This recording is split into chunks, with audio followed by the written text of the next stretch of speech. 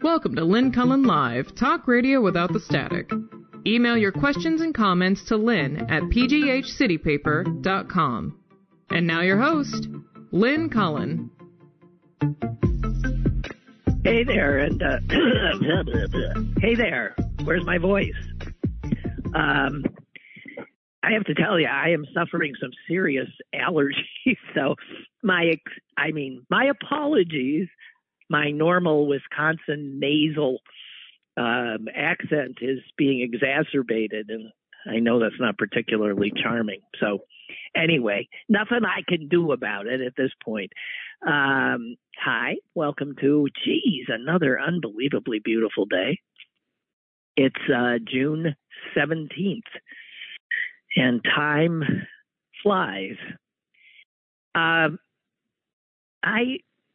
I'm not going to talk today about Vladimir Putin, who strikes me as one of the most vile humans on earth. All of these autocrats, these narcissists, these models of toxic masculinity are so repulsive to me. And so clearly not strong men, even though they're called, the noun is strong man. They're not. They're weak. And it's why they behave as they do. It's just classic. Bullies by nature are, in fact, frightened. And I wish more people would understand that, and those who idolize these people and fall for this strong man routine only enable them. So, not blown away by all of that foreign choreographed handshaking and whatever. I'll let the pundits read the tea leaves. So much is going on in our own country, in our own time, in our own backyards. I'm still cleaning up from that storm. I want to share with you a story that, God dang it. Excuse me. There's nothing I can do. I'm really sorry. This is a story that, oh, for God's sake. This is a story that I read, I don't know, maybe a week or so ago, maybe 2 weeks ago. Time not only flies, but it ceases to make an impression on me. I never know what date anything happened on. So this is a story that I read, and it moved me so much that I was really pretty much taken down. I could not stop thinking about it. My reaction to this story is my reaction to so much of what's going on in this country. It was incredible sadness and rage and simply an inability to comprehend why people do what they do. It's a story of a 25-year-old man who, born and raised in Cincinnati, Ohio.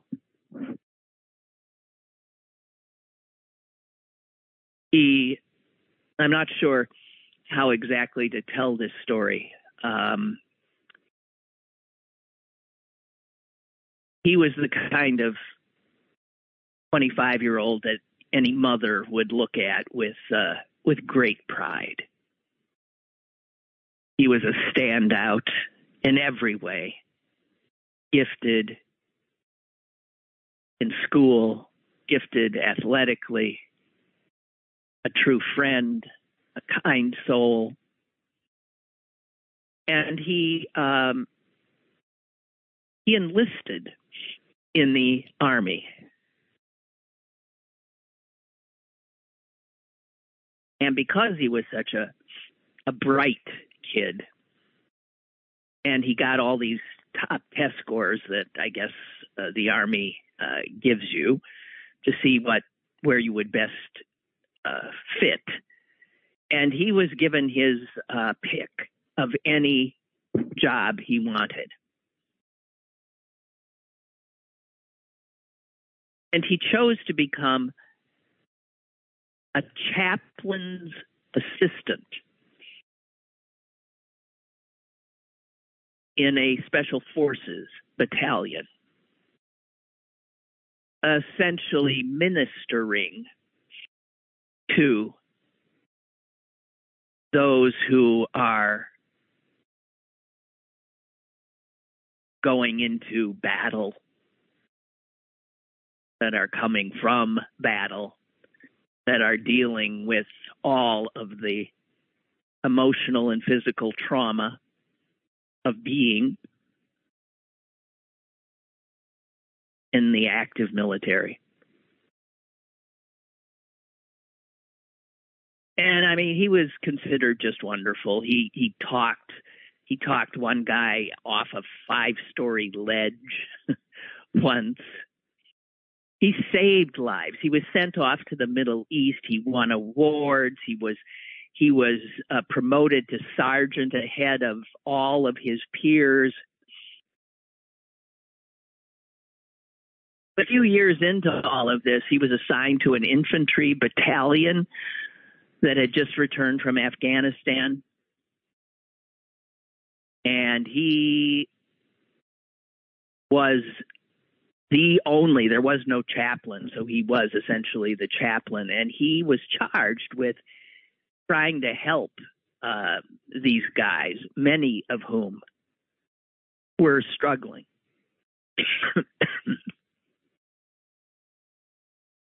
And he worked mightily, and he helped many. But 2 of the soldiers he had been working with killed themselves. And he took it hard.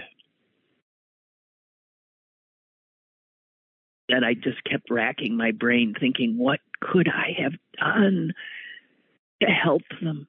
What didn't I do?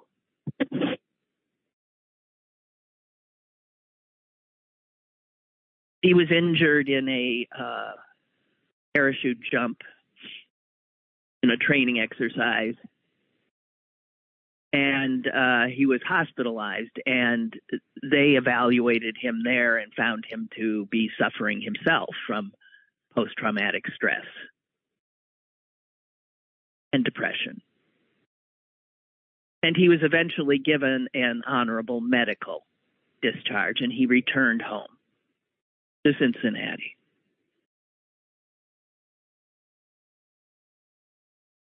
And he tried therapy. But because of the pandemic, that had to be virtual. He found it not helpful. He was really struggling. And then he started to do something he'd done as a kid that had always brought him peace. He started to climb.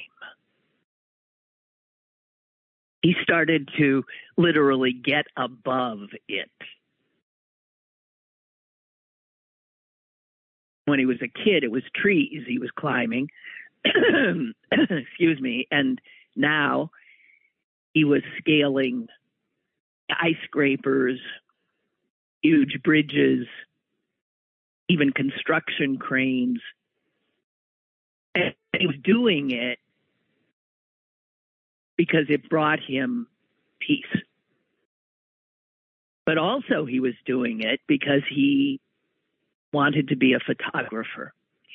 And the vistas that he would see when he got above it all were so glorious to him that he began to take extraordinary pictures.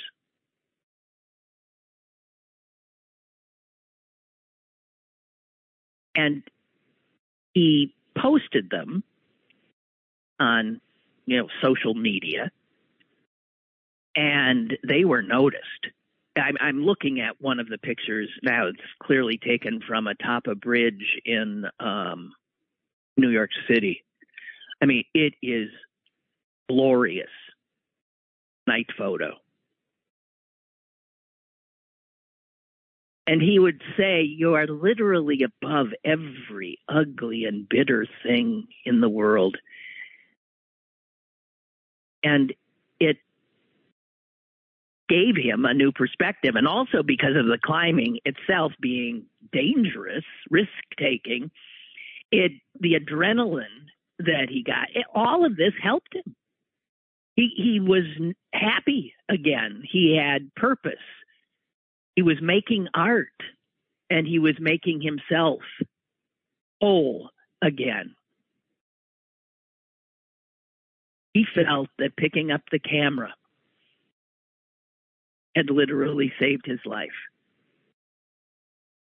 Then the police enter the picture. The police in his hometown of Cincinnati were called because a security guard in a large building there noticed on a security camera that there was this bearded guy scaling the building. By the time the police arrived, I've never told you his name, Isaac Wright, had already gotten down and had left.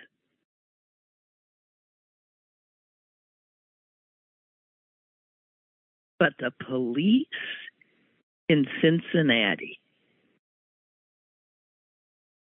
put out a nationwide bulletin, a nationwide warrant for the arrest of Isaac Wright for climbing that skyscraper.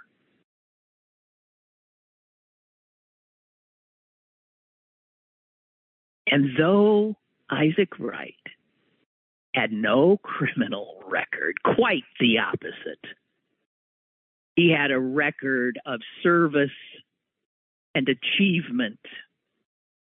He had never been in trouble. Despite the fact that he had no criminal record, and despite the fact that he owned no guns, what kind of an American is that? The warrant issued by the Cincinnati police that went nationwide warned that he had special military training and a PTSD diagnosis, and he should be considered armed and dangerous.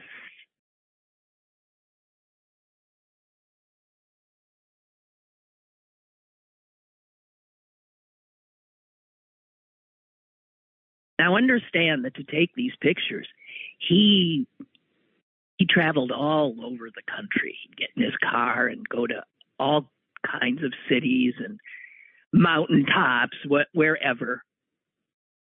And he knew nothing about this warrant.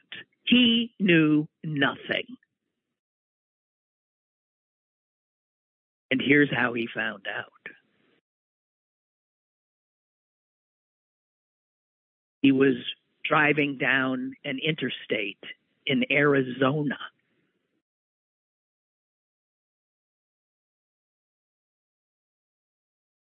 And he heard a helicopter hovering over him.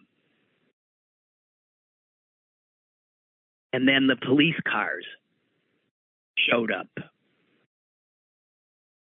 and more than 20 officers and dogs with assault rifles drawn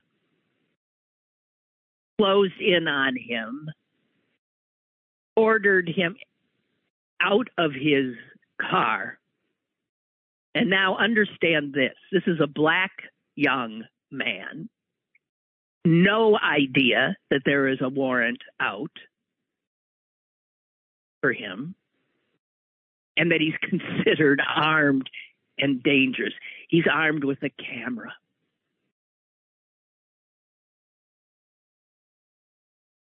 And understand that Isaac Wright, being a young black man in America, feared for his life at that moment. And in fact had lost 2 members of family,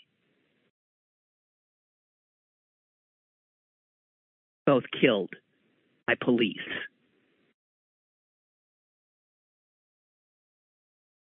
And he very carefully and slowly edged himself out of his car and lay face down, his arms outstretched on that hot Arizona highway, having no idea what was happening. They had actually closed an interstate highway to intercept this dangerous man with no record and no gun, whose crime was climbing up a building.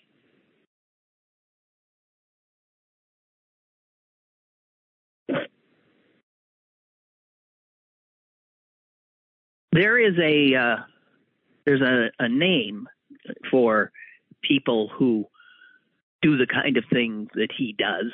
They're called urban explorers. It's people help out of doing risky things in the city that are not intended to harm anybody, but that to the person doing them, and in his case, the desire to create pictures and art,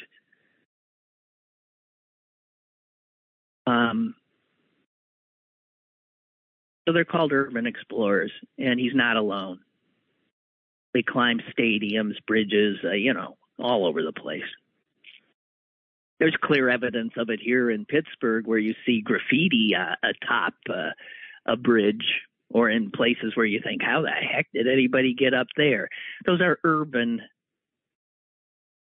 adventurers. And when these urban explorers get caught by the cops, they are typically charged with a misdemeanor or not charged at all. But not so for this urban explorer. He had been charged with burglary for gaining access to the building in Cincinnati. And they threw some other felonies at him too, the Cincinnati cops. And in total, he could go to jail for 25 years. He knew none of this lying face down on that Arizona highway. And they peeled him off it and handed him and threw him in the back of a car. And he was held, excuse me, he was held without bond.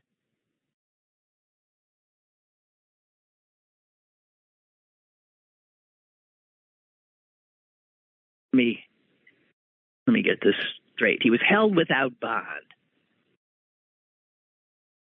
in 23-hour lockdown for over 2 months.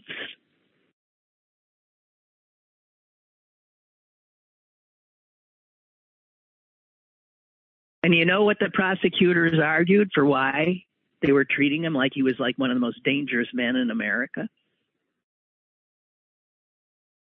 The thing that makes me crazy.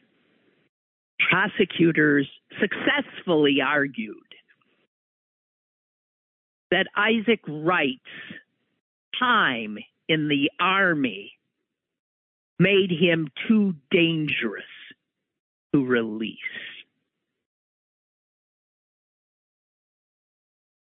No, thank you for your service. No. They said, this guy's been trained. He's a trained killer. He's in the military. Unbelievable. And the judge set bail at $400,000. He couldn't afford that.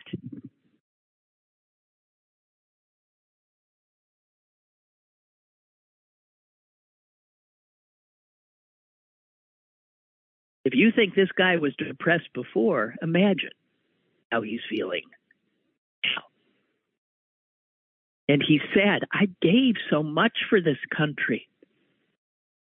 And now they're using that against me.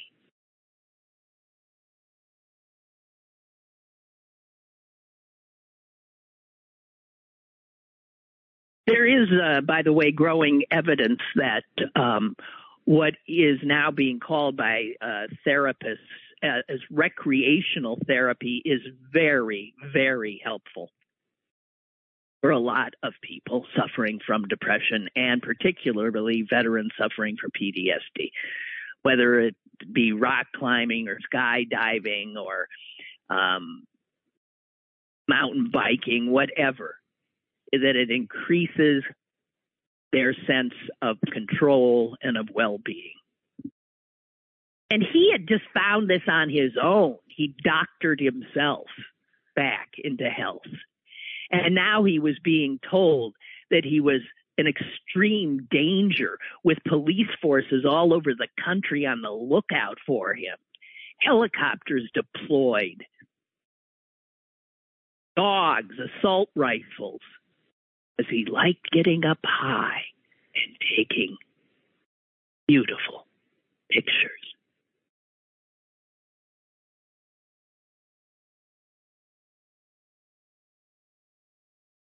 Listen to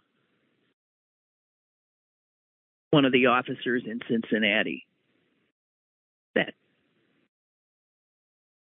to a reporter who's reporting this story and asking, I mean, come on, guys, what?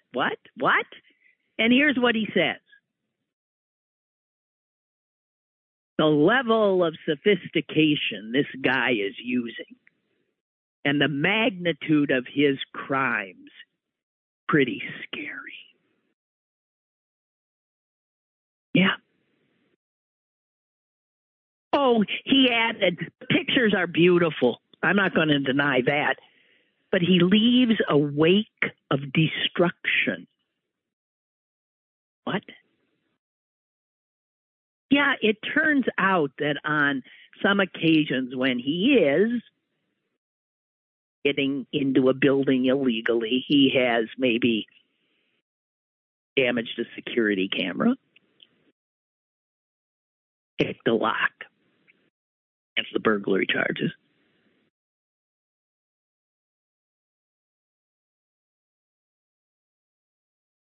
And that, in my mind, does not constitute a wake of destruction.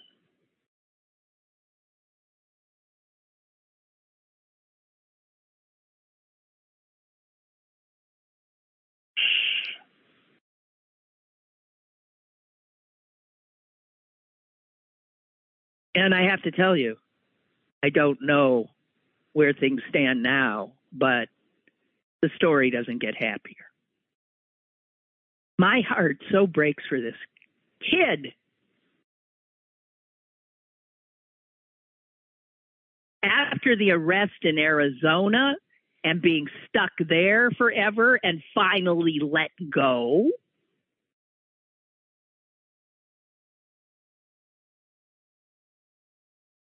because Cincinnati had alerted the whole friggin' world about this dangerous man. He soon was facing charges in Louisiana and in Michigan.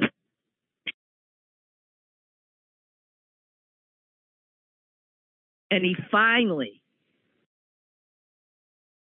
gets back home to Ohio. And you know, if you know the geography of Cincinnati, it's just across the river from Kentucky, right?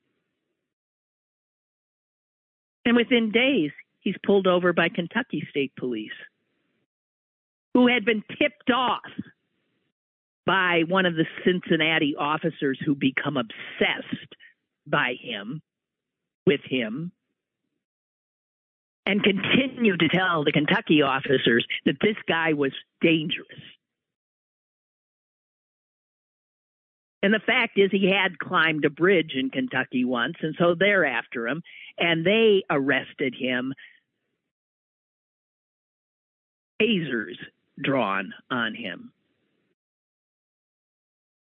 A few days later, he's released on bond again, and he said, I don't understand why they're treating me like an animal.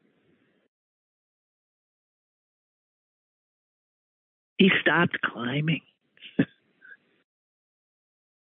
But he has now no outlet for the stress. And now the stress is huge because there are these criminal cases against him.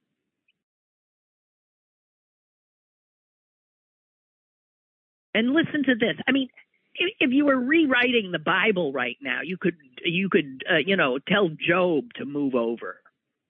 I'd like to tell the story of Isaac Wright.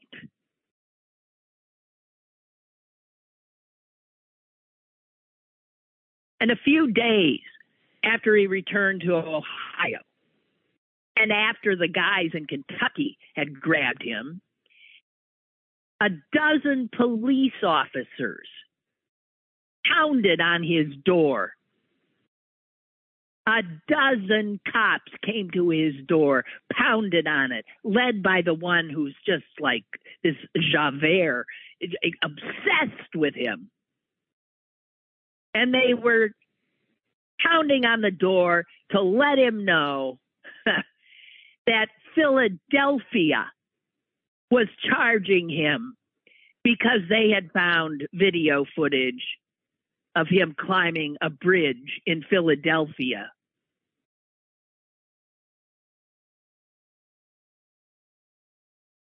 They pounded on his door.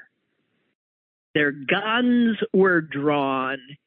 And they arrested him again and took him to jail on a new felony count.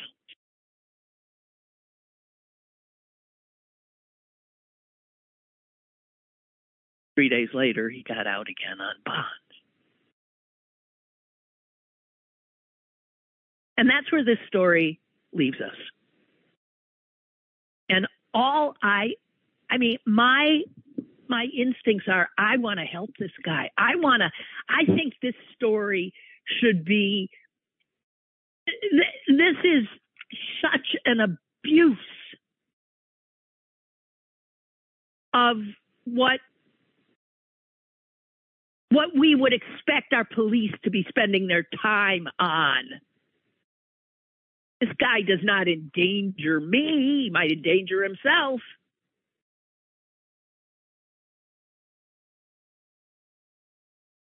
But that he is treated this way and said to be armed and dangerous despite the fact that he doesn't even own a gun, but because he served his country.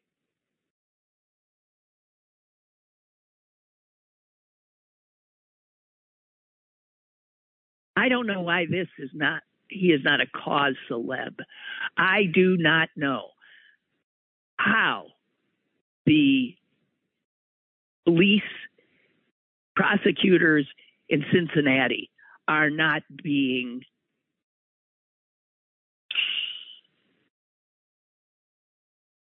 picketed, protested, that this should not, is such an outrage to me. I wonder if there's a GoFundMe somewhere for his legal expenses. I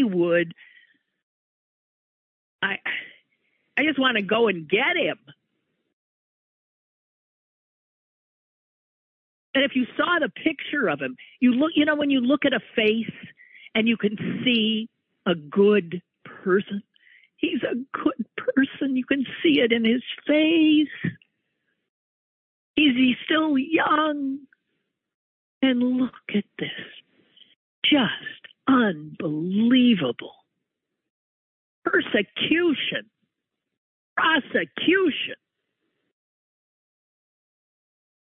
For needing to get up high, get a new perspective, to get away from the pain, and to make beautiful art.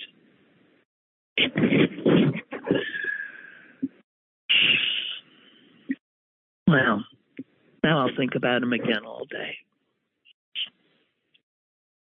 I wanted you to know.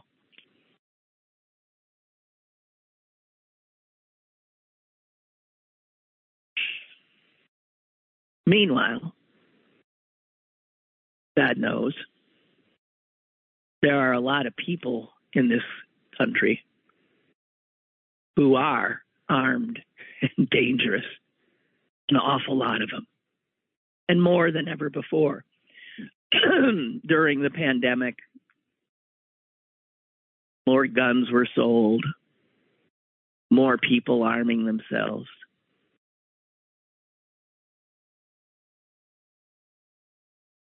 And I just want to say that not that I don't react to all the other stories of these awful human beings who refuse to wear masks. I had a doctor's appointment about 3 weeks ago, and there was a big sign on the door when you walked in that you cannot enter without a mask on. And I had a mask on, of course. I went in, and there was one other person in there, and they had a mask on. And then some guy comes in, and he does not have a mask on. And he approaches the woman, the receptionist, and I'm thinking, isn't she going to say to him, "Hey, you, didn't you see the sign?" And she doesn't. Very polite to him. She's very nice, and she doesn't say boo. I witnessed another situation like that a few days after. Again, a man refusing to do what everybody else was doing, and the people in, at this time, a retail establishment not saying anything to him, letting him get away with it. And then, of course, you read about this poor woman working one of these jobs that doesn't pay you enough to live,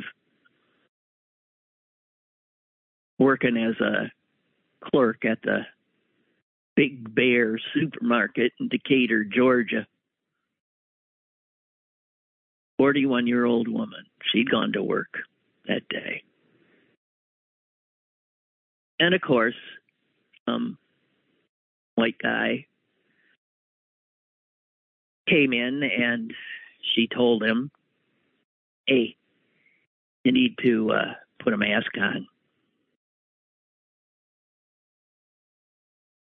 And he just walked out the door. Turns out he walked out the door to get his gun. And he came back in. And he shot and killed her. So, I guess that's a reason why these receptionists and clerks and cashiers who've now been left to police their establishments aren't going to do it. This is a country so filled with dangerous people who are armed. They got no cops tailing them.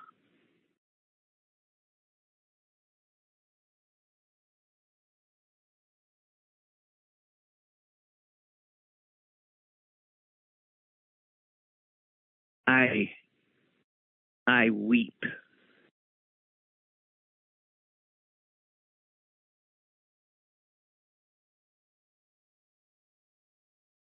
And did you see that? I guess it was last week that a judge declared from on high that California law banning assault rifles was unconstitutional. And so it was as if that, okay, maybe I don't know. This is America. It might well be. Who knows? You can, but it was the way he said it in his opinion that is just astonishing.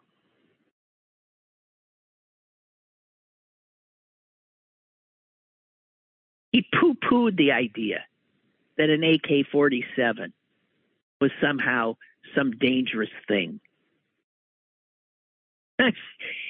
What did he said it was no different than a Swiss Army knife. That was it. It was like this wonderful little invention, like a Swiss Army knife. And I think maybe it was on 60 Minutes that I saw a piece about the damage done to a human body that an AK-47 unleashes. And it is grotesque. And in no country where sanity has a place at the table would an AK-47 be considered something that a civilian should own. But it is the go-to. The reason they were doing the story is it is the go-to for a lot of the mass murders we have seen in this country. It's so efficient, you don't even have to be a good shot. You just sort of spray the room and people drop like flies.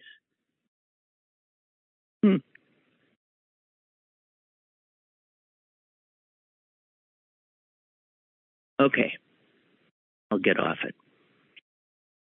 But I want to say, I'm getting this feeling, as we're enjoying this lovely weather, I'm wondering if the population decline that hit us and other northeastern states and northern tier states as people went south for the sun, get away from the cold. I wonder if there's going to be a reverse migration at some point, given what the future holds for the southwestern United States especially, and even the plain states.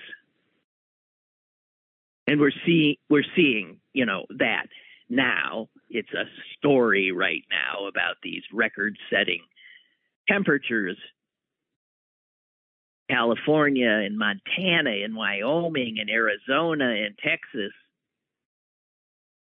And concern that the power grids won't hold.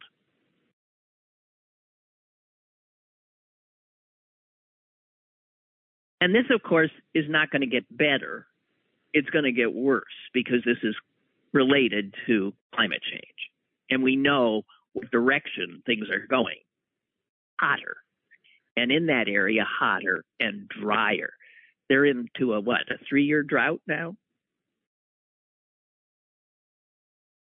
And guys, it's not even summer yet. It's not summer yet. It is nowhere near peak heat season. It's nowhere near peak dry season. It's nowhere near peak wildfire season.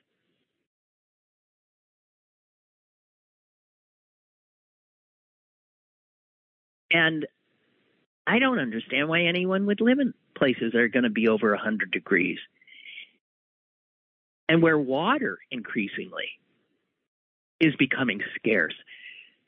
You've heard of Lake Mead. Lake Mead is a man-made reservoir that was created when the Hoover Dam was built back in, almost 100 years ago now. Lake Mead has never been as empty as it is. Okay. Ever.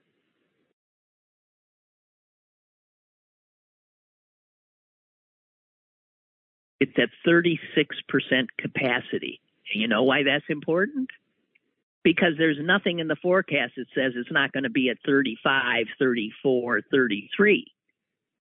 Because the drought will continue. The heat will continue.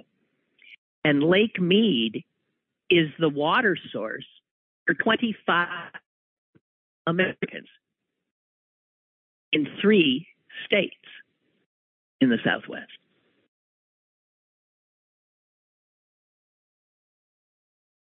I'm just wondering if at some point, really, because in order for these states to be able to have people live in them, they are going to have to do all kinds of infrastructure things, and it's going to cost a lot of money. That means taxes. Oh, good heavens. And that means a lot of other sort of weather events. We saw what happened to Texas in the cold this winter. Well,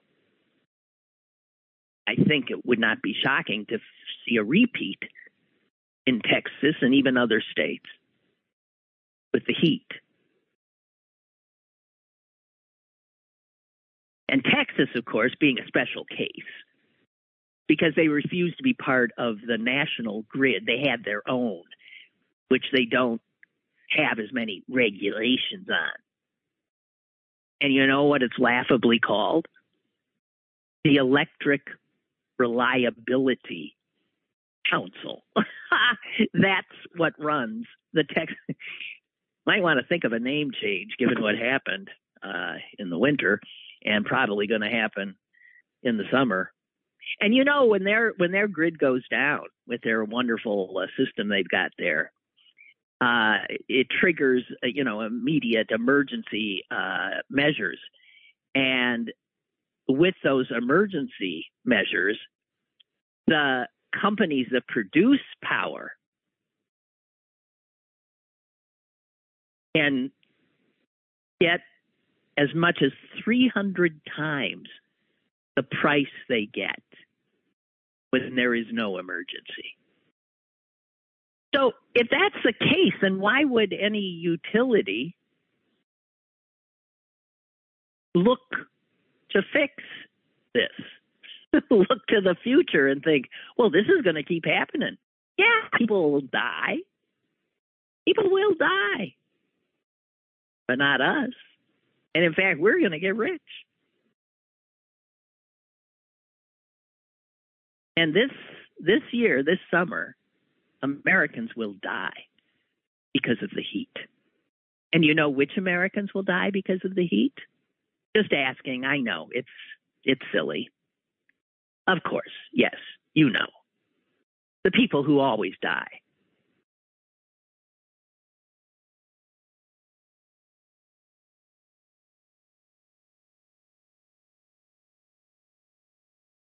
And I couldn't help but laugh to see that Governor Abbott of the great state of Texas, with all of this going on, he's spending his time signing measures so that he can build a wall on the Mexican border. Now, this is a perfect example of an idiot. An idiot being somebody who doesn't recognize why they are in danger, what the danger is. Governor Abbott thinks the danger is brown people coming across the border. The danger, of course, is much greater than that. The danger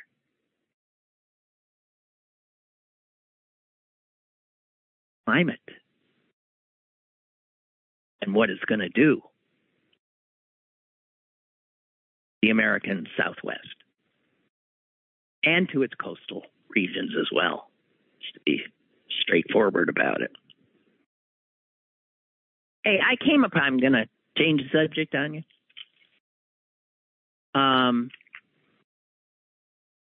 Joe Manchin. Ooh. Joe Manchin. God help us. God knows I've read a lot about it. But the most interesting thing I read was written by a guy named Dave Anderson, who was a Congress. No, he never got to Congress. He ran for Congress once. I don't know where. Someplace. He's a teacher, professor type. And he wrote this wonderful piece about how maybe that it's not a good idea you're not going to change Manchin's mind by ridicule or rage. And I'm sure that's true. I don't have the kind of personality or patience to do what needs to be done, but I love what he's come up with. And I especially love the metaphor he's come up with. I'm going to assume most of you have seen The Bridge on the River Kwai. It's a classic movie. And one of the main characters is this British officer held in a Japanese POW camp. And the actor Alec Guinness plays this guy. And the Japanese had been insisting that the American and British prisoners build this bridge across the river there, the River Kwai. And after fighting that for a long, long time, Alec Guinness, I don't have to tell you the whole story. Anyway, this British officer becomes so praised about building the bridge. It just as something to do, to show how the ingenuity of their engineers, whatever. Even though, of course, he's under orders from the Brits to do everything to destroy the bridge, not fix it, not build it, but blow it up.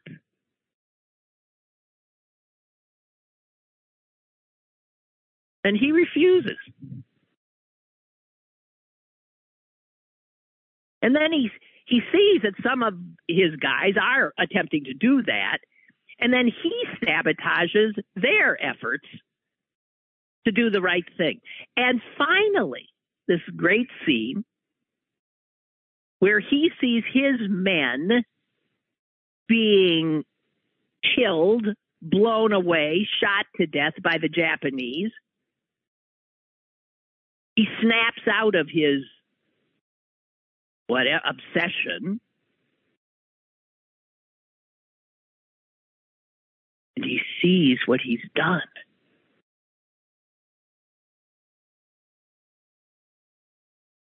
And he says, with this look of bafflement and astonishment and confusion, and self-loathing. He says, "What have I done?"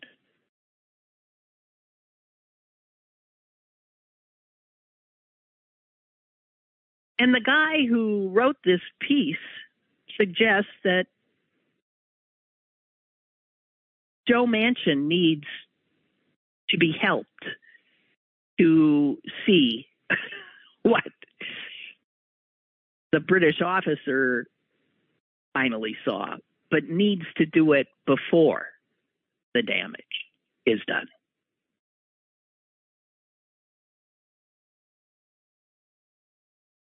And this guy writes, Manchin is sincere in wanting, seeing things the way he just somehow has to see them. But he has lost sight of what is at stake here. Because what's at stake here is a literal battle for the survival of American democracy.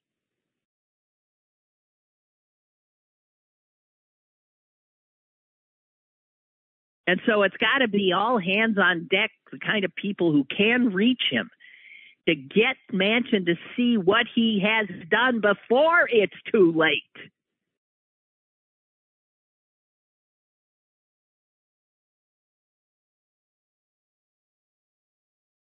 Dave Anderson says, no one can force him to change his mind.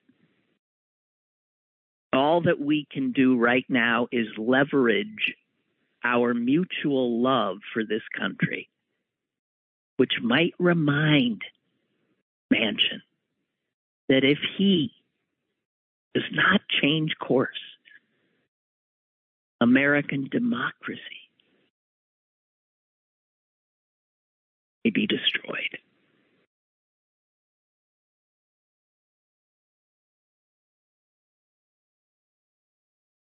Yeah. Well, I thought that was smart.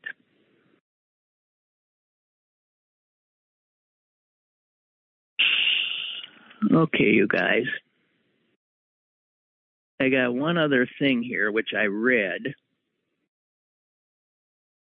Oh, there's a great little letter here by some woman in Connecticut about Manchin, who says, I'm thoroughly disgusted by Manchin's bipartisanship stance, which will impede voting rights and threaten the very life of our democracy. And then she makes this point. The Affordable Care Act, Obamacare, passed without a single Senate Republican vote. I am sure, she says, that the 31 million plus people who now have insurance coverage under the Affordable Care Act don't care one whit about bipartisanship. They just care that it was passed. I hope somebody gets through to him. As I said, I could not.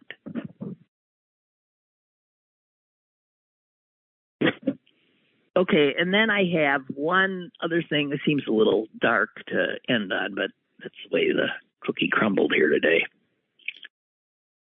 And this is from, again, something I read while we were on hiatus that I thought was fascinating. And about Mother Teresa, I guess. This revered woman, except for some like Christopher Hitchens, who I remember when he first wrote about her, just ripped her limb from limb. And I thought, oh my God, how can you do that to this woman who the whole world looks up to? Well, this is another take on Mother Teresa. And it's interesting because it has to do with a podcast that is being done by two women who were in her order, who served with her. And the podcast is called The Turning, The Sisters Who Left. You might want to check it out. And the story these two former Mother Teresa, whatever they recall them, the story they tell is something else. And it makes clear that they tell it in sorrow more than in a vengeful way. But they quite clearly say that the order that she founded, and she's a saint now. She was canonized in 2016. They say it was a hive of psychological abuse.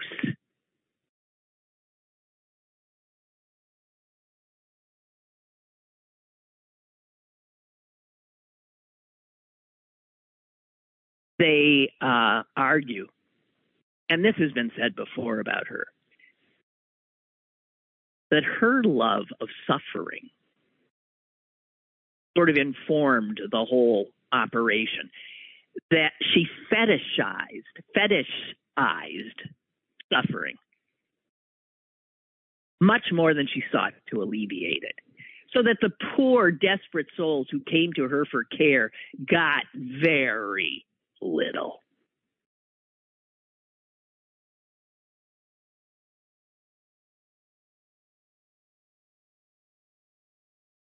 Very little. And man, she kept a tight leash on her women.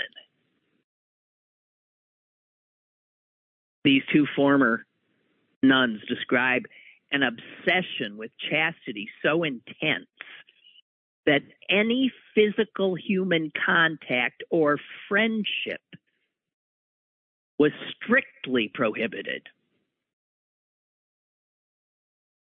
Mother Teresa even told the nuns not to touch the babies, not to hold them, not to care for them more than necessary. And they were expected to flog themselves regularly.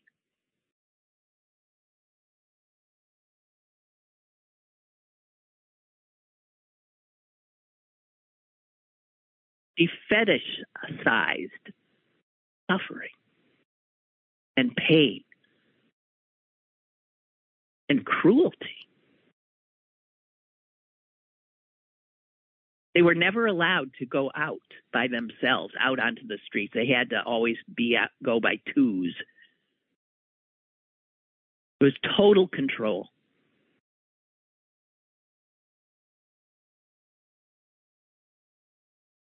And the question is asked, is this a religious order or is this a cult that is led by a controlling psychopath, not a saint?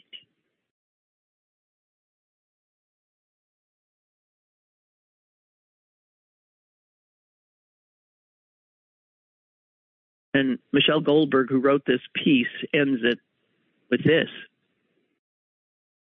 Viewed through a contemporary, secular lens, a community that is built around a charismatic founder and dedicated to the lionization of suffering and the annihilation of female friendship and selfhood doesn't seem particularly blessed. It seems sinister. And one of the sisters quotes Mother Teresa as saying, more than once, love to be real has to hurt. All right. Who said that? Mother Teresa or the Marquis de Sade?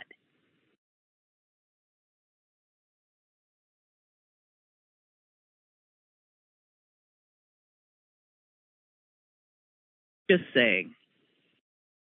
I think, as with many things, Christopher Hitchens will posthumously prove to have been prescient about this little woman.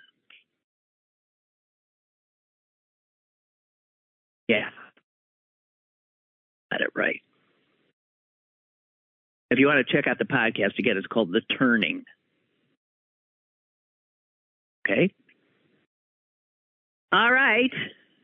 Well, I'm turning my attention to the outdoors, and I'll go out there. It makes me feel good. And thank you guys for being there. And we'll be back on Monday with a full week, or what passes for a week in my world, of shows. Have a great day. Careful. Be smart. Pay attention.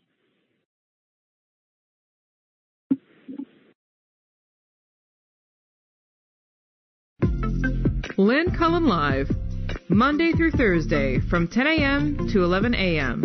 and archived at pghcitypaper.com. The opinions expressed on Lynn Cullen Live are those of the host and do not necessarily reflect the viewpoints of Pittsburgh City Paper or its advertisers.